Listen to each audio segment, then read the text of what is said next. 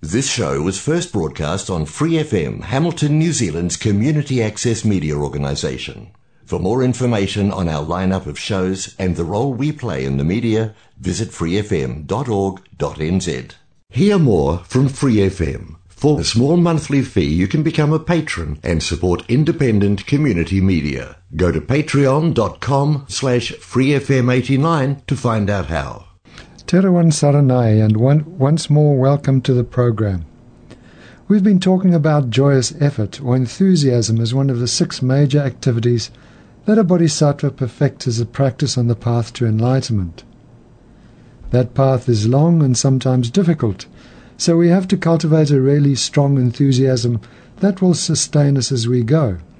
Otherwise we may easily give up long before we get to the end. If you remember, joyous effort counteracts what in Tibetan Buddhism at least is called the 3 lazinesses, and in the last 2 programs we've been through 2 of them, the laziness of procrastination and the laziness of being attracted to meaningless activities. Today we will briefly look at the 3rd, the laziness of inadequacy, but before that let's think about motivation as we usually do. What is your motivation for participating in the program today? If you really want to make the program meaningful in your life, then the motivation has to be something more than just random enjoyment, fun, or because you just happen to tune in to the frequency. Those sorts of motivations will not make this program mean much to you. Probably by tomorrow you would have forgotten all about it. However, if we participate with the thought that it will steer us on the path to enlightenment so we can best help others, the program will be very meaningful both in this life and until we become Buddhas. So let's take a moment to make sure our motivation is for that aim rather than for something trivial.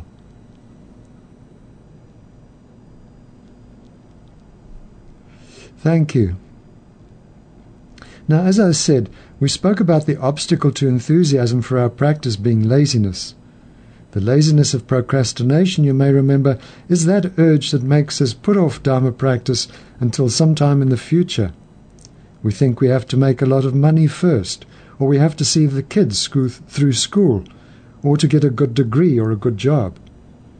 We make excuses why we can't engage in Dharma practice now, and even maybe promise to do so in the future. But that promise has little chance of being fulfilled because something else will always crop up, need our immediate attention, and push Dharma practice out of the way. We will always be making excuses and never getting down to practice. Then the laziness of being attracted to meaningless activities we covered last week. It involves that urge that takes our attention to activities that will actually mean very little at death time or in coming lives. So, for instance, it might seem terribly important to some people to win the World Cup in this life, but in the grand scheme of things, winning the World Cup is just a waste of precious time. If we put our attention on practicing things like love, tolerance, compassion, and wisdom, we'll be much better off in coming lives, whereas winning the World Cup probably will not benefit us at all. So it's much better for us to avoid letting ourselves be dragged into such meaningless activities, even though the rest of the world is slavering over them. So those are the 2 of the 3 lazinesses we have covered, and now we come to the 3rd one, the laziness of inadequacy. We use this as an excuse when we say we're not good enough. Like when I tell guys they should become monks, and they say something like, "Oh, my mind isn't good enough, it doesn't settle down." Whenever we place limitations in our practice, we are indulging in this type of laziness. I'm too old to do strenuous practice, we say, or Buddhist monks can do it in a peaceful monastery, but I have a wife and children to look after, a mortgage to pay, and a home to run. I can't do it. Actually, Dharma practice doesn't only take place in a quiet monastery. If we have the right outlook, we can practice even in the busiest of jobs. Say, for instance, we work in a particular restaurant that's always flat out. Of course, we can get stressed and run around with a worried look on our face and often complain how difficult it is. Or we can maintain mindfulness and try to give the customers the best experience we can, focusing on making them happy and increasing our own levels of tolerance and understanding, even though we're rushed off our feet at times. That is Dharma practice. So we can see that it is possible to practice in that way wherever we are. In fact, a highly realized being will probably be found in the thick of things rather than in a peaceful monastery, because you can find more beings to help where many people congregate. Buddha Shakyamuni and all the highly realized beings were once just the same as us, but the difference between them and us is that they didn't put limitations on themselves and kept their enthusiasm for the practice high. The Buddha said that if we did as he did, we would also attain enlightenment. So as we have a precious human rebirth now, we can start right where we are and work steadily from now on. As the Buddha in all his lives applied the Dharma to whatever circumstances he found himself in, we can do the same and get the same result. We all have the same Buddha potential. It's only a matter of realizing and developing it with constant practice driven by enthusiasm. Then, even if we didn't care about becoming enlightened, we'd attain enlightenment anyway. So how do we develop our enthusiasm or joyous effort so that we can develop a consistent practice? We follow a 4-step process that begins with aspiration. We begin by developing an aspiration to always engage in virtuous actions and to be put off by non-virtue. Of course, the desire to follow a certain course of action will come from knowing the advantages you will get from it and the disadvantages that follow if you embark on the opposite course of action. So, for instance, we might have the thought that it would be nice to become a good cook. We might go to a few restaurants that serve beautiful meals and think how wonderful it would be if we could make such meals ourselves. We can imagine inviting friends to dinner parties where we serve meals that everyone smacks their lips at and really enjoys, and never serving any of those sorts of meals that Gordon Ramsay drops several 4-letter words at. That persuades us to start looking through cookery books and slowly building up a library of recipes, going to cooking classes and so on. It's that aspiration, fueled by knowing the advantages of making good food, that will keep us going until we become really quite exceptional in the kitchen. Similarly with Dharma practice, we build an aspiration for virtue by considering what advantages it will bring us, and also keeping in mind what non-virtue leads to. As we discussed in previous programs, the causes for our suffering are karma and afflictive emotions. Overtaken by afflictive emotion, we create actions that place imprints in our mind that will lead to future experiences. Those karmic imprints that lead to suffering experiences come from actions we call non-virtuous. Actions that lead to happy experiences we say are virtuous. Now, as far as I know, we all want happy experiences and not unhappy ones. Certainly, I don't know of anybody that seeks out misery. So if that is our drive, then we have to create actions that lead to happiness and not those that go in the opposite direction.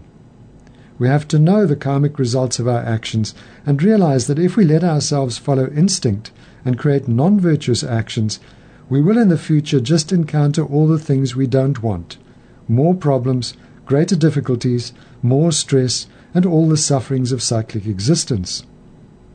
Last week we went through some of them: constant uncertainty and dissatisfaction, continually going through the birth and death processes as we go from life to life, our constant change of status, and our essentially lonely nature. We can, of course, add sickness, aging, bumping up against what we don't want to, and not meeting up with what we want, and frustrated desire.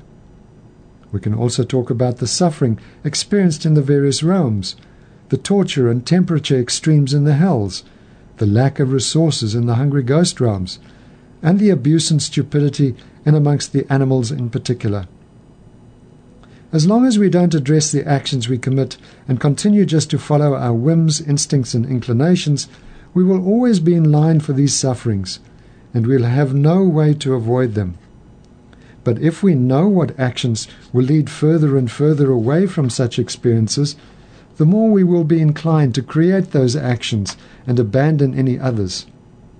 So, thinking about the karmic causes of actions, will build in us an aspiration to create virtue and to avoid non-virtue, because we will know that with the one we get closer to our goal, while the other leads us further away into swamps of suffering. One commentary advises that we strongly visualize our suffering in the lower realms or in unfortunate situations on earth, like being a diseased beggar, seeing how the good circumstances we now enjoy are severely degenerated, and then relate that back to our non-virtuous actions. All our good health, wealth, friends have disappeared and have been replaced by their opposites: disease, poverty, lack of companions, and so on. This is caused by our negative actions. Then we imagine ourselves in the God realms, or perhaps in the best type of earthly situation, like a prince or a great movie star. We have excellent health, as many resources as we wish, and a multitude of great companions. All this is the result of the karma brought about by positive actions. Of course, we're not visualizing these so that we make them our ultimate aim, but so that we're in a much better position to continue our spiritual progress and help others. But principally here, we visualize them to encourage ourselves to engage only in virtuous activities and to abandon non-virtue. That is our main aim in these visualizations, and they should assist us in developing a strong aspiration to follow those actions that lead to joyous effort and Buddhahood. The second of the four-step process is to make ourselves steady in everything we do. This means we don't start something and leave it halfway through, but take it through right to the end. Therefore, it's not advisable to put ourselves forward for too many activities we are uncertain about. Starting an undertaking and not finishing it can create a pattern that will bring a lot of difficulties in coming lives, so it's better if we really think about whether we can take it on and then keep it going. A few programs ago, I talked about a newbie to Buddhism who decided he didn't want to go to the hell realms, and so set himself the task of doing 1,000 full-length prostrations a day as a purification practice. Within a week or two, he was completely stressed out. He'd taken on far too much too quickly. This is how not to practice. We need to think carefully about what we can and can't do, and then only attempt what we are confident of finishing. It is much too easy in the beginning to get very enthusiastic about the Dharma without fully realizing that it's several lifetimes' practice, and that it's very unlikely we'll be able to finish even a small fraction in this life. Better to proceed at a pace we can easily follow, doing whatever we can best keep going, rather than trying to be Moggallana on steroids. So take it all one step at a time. If we are successful with the first step, for instance, we will naturally be happy to proceed to the next step with confidence in our own ability. I guess like playing one of those multi-dimensional computer games where if you win at one level, you go up to a harder level. It's that success in the lower level or the first steps in Dharma practice that spurs us to go on and conquer the following steps. I don't have much interest in computer games, but used to have a friend that became quite a whiz. He used to invite me to play something with a battlefield and a helicopter, if I remember correctly, and this was long before I became a monk. I played because I liked spending time with him and had a mild interest in the game, but really couldn't be bothered to put too much effort into it. Anyway, I never got beyond the first level, and even that I didn't complete at all that well. Better to go about our Dharma practice like he played this particular computer game, mastering level by level until he could play them all well. If we rather dive into a long solitary retreat early on in our practice, it's unlikely that we will achieve anything very much. Our minds and bodies will not be ready to undergo the rigors of the retreat, and we will soon have to give up, not setting a good precedent for the flourishing of our practice at all. To finish what we start, it is useful to cultivate 3 kinds of self-confidence, starting with the belief that we don't need the support of anybody else on our spiritual journey. We can do it all ourselves. A bit like the Buddha when he set off into the forest to find the end to suffering. Of course, he did follow 1 or 2 teachers at first, but in the end he did all the work for himself, without reliance on anyone else. Then, recognizing that when beings act under delusion, they cannot even help themselves, we take on the responsibility to assist them and do whatever we can for them. And the third kind of self-confidence comes from the thought that we will never give in to the afflictive emotions. Whenever the afflictive emotions take over, they harm us terribly. So, recognizing this, we make a strong determination not to let them rule our actions. This, of course, means that we will have to develop a powerful mindfulness, so that when even the slightest afflictive emotion arises, we can apply an antidote immediately. When these three types of self-confidence, the self-confidence that needs no support from others, the self-confidence to accomplish the aims of others, and the determination not to give in to the afflictive emotions, we can develop a steadiness to our practice that will really benefit us now and in the future. The third step in this process to build and maintain joyous effort or enthusiasm is to try and approach everything we do with joy. If we have both aspiration and self-confidence, it shouldn't be too difficult to enjoy whatever virtue we decide to engage in, so that we don't want to stop doing it. In his book, Path to Enlightenment in Tibetan Buddhism, Geshe Loden says our enjoyment should be like that of a child playing with a favorite toy. And Shantideva, in A Guide to the Bodhisattva's Way of Life, encourages us to complete what we are doing with the same satisfaction that an elephant plunges into a cool pool on a very hot day. Then the last step is to stop when you need to. This really means that when it's time for rest, we should put the work aside and take time out. We can come back to the task when we're refreshed and ready again, for then we will again experience joy in doing it. Geshe Loden says, if you do not take some rest when you are overtired, your progress will falter, and by pushing too much, you may damage your health and shorten your lifespan. Making too great an effort and not seeing progress will also lead to discouragement. It is important to practice joyfully with a light and happy frame of mind. If you attempted to walk from one side of a continent to the other without stopping for breaks, you would collapse from exhaustion and not reach your destination. With timely and appropriate rest, though, you could complete such a journey. Then he goes on to advise that rest shouldn't become our practice. He says, the time for rest is when you are tired from genuine exertion, but rest should not be the cornerstone of your practice. With intermittent rest, apply joyous effort continuously and steadily until you attain your goal. Steady and consistent is best. Be like the tortoise, not the hare.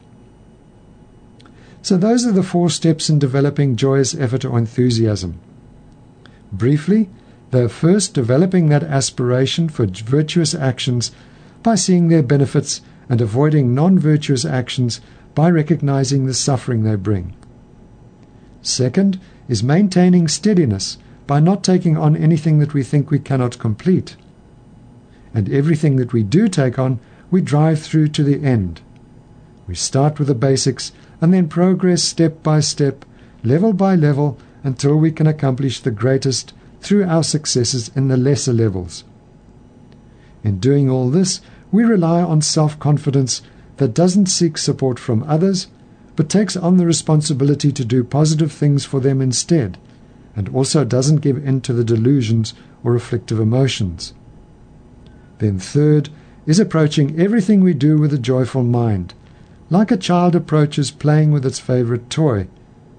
And fourth is to take rest when we need it, but not to let rest become our main activity. Progressing in this way, we should be able to steadily build an enthusiasm that is difficult to break, even in the worst circumstances. In Tibet, the communists are pretty harsh on the monks and the monasteries. They have an ongoing re-education program which tries to force the monks to denounce His Holiness the Dalai Lama and to do things contrary to the monks' practices. I have heard of monks who refused to buckle to the communist demands, and when they were told they would go to prison if they didn't, went to fetch their mugs so that they would have something to eat out of in prison. Make no mistake, prison in Tibet is not as we understand it here, especially for political prisoners. It's very harsh. The monks are often tortured and beaten, and in those days they were not given anything to eat. Prisoners got food from family and friends, I guess. Read a book called Fire Under the Snow that describes the ordeal of one monk in the prison.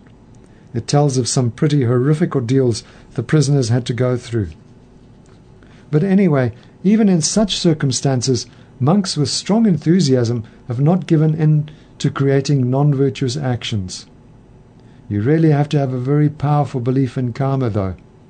That kind of enthusiasm has been given the name armor-like joyous effort, as it completely protects us from laziness. Geshe Loden says it's the kind of dauntless energy where one feels, whatever difficulties I encounter and however long it takes, I will persevere until I gain enlightenment. With this kind of attitude, he says, whatever we do, even if it's quite strenuous, we will find it much easier to practice constantly, even if we don't seem to make much progress. It will help us overcome all our difficulties. Then there's also a joyous effort in doing whatever we can to practice virtuous activities like the 10 virtues, the 6 perfections, and so on.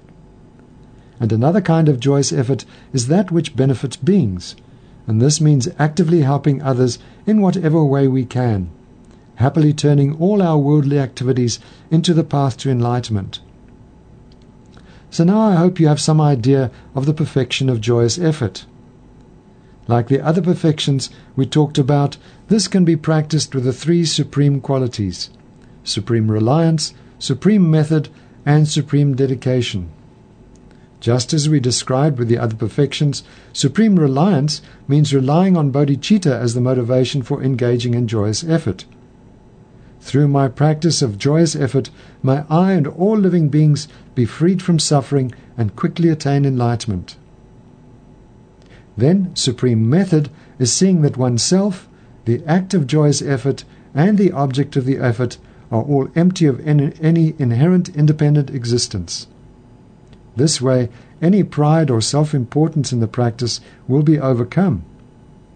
Then supreme dedication is the dedication of any merit accumulated by joyous effort to gaining enlightenment. Added to these are supreme object, supreme purpose, and supreme purity. Supreme object means that the level of practice should be of the highest quality. In other words, we make sure our activity will develop our mind most quickly towards attaining enlightenment. Supreme purpose is to bring ultimate and temporary benefit to all beings, and supreme purity means keeping our mind free from the obstructions to liberation and the obstructions to omniscience. That is, the afflictive emotions and the subtle stains that they leave on our minds. We can practice joyous effort in conjunction with the 6 perfections themselves, as we did with the morality, generosity, and patience.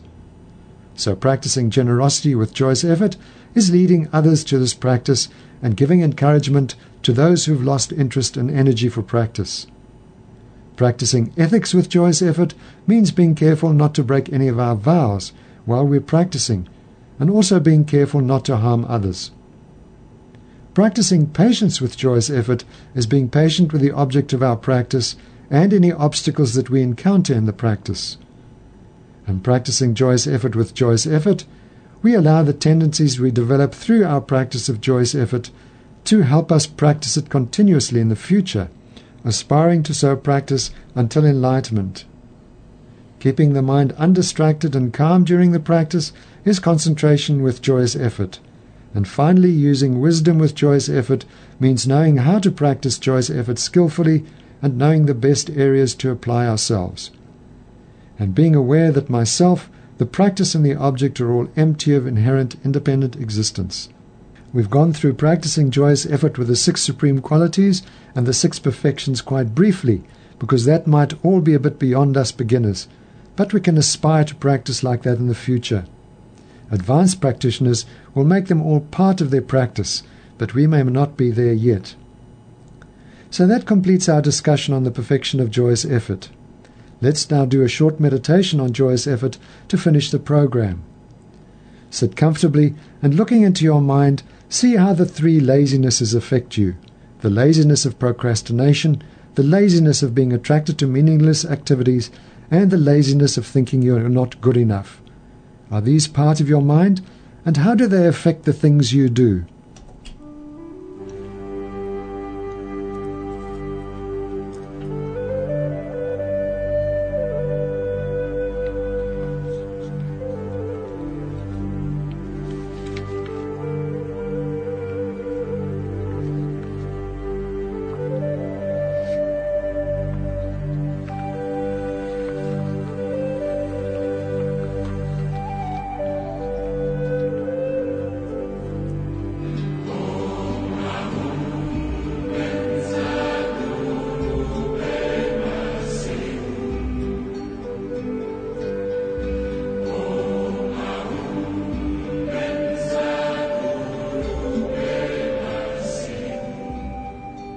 Remember how if we want to achieve anything well, we have to apply a determined enthusiasm, especially if we want to attain enlightenment, because practicing the Dharma is not easy and needs a lot of application.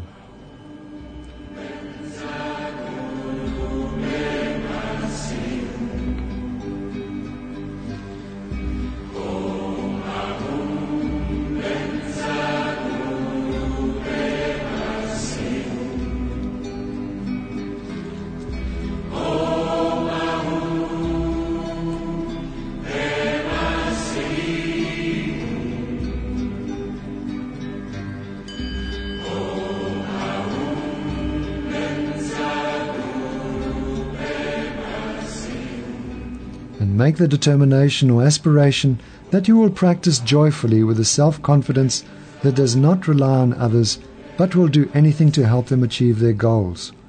Also, you will not give in to the afflictive emotions, but develop a strong mindfulness that counteracts them whenever they arise.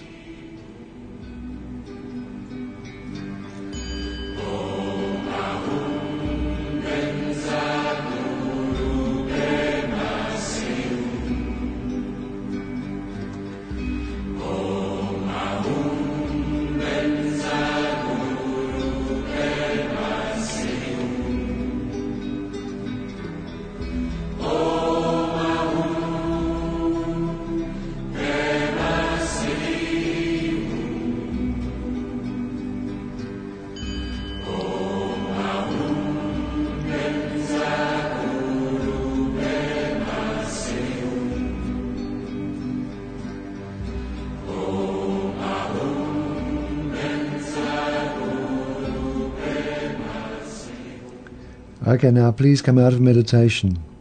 Time is up and we must go. Thank you for joining us today, and please do so again next week. Please dedicate any positive potential from this program to the enlightenment of all beings. Thank you and goodbye. Thanks for listening to this Free FM podcast. If you want to hear more content like this, you can support Free FM via Patreon. Head to patreon.com/freefm89 to find out more.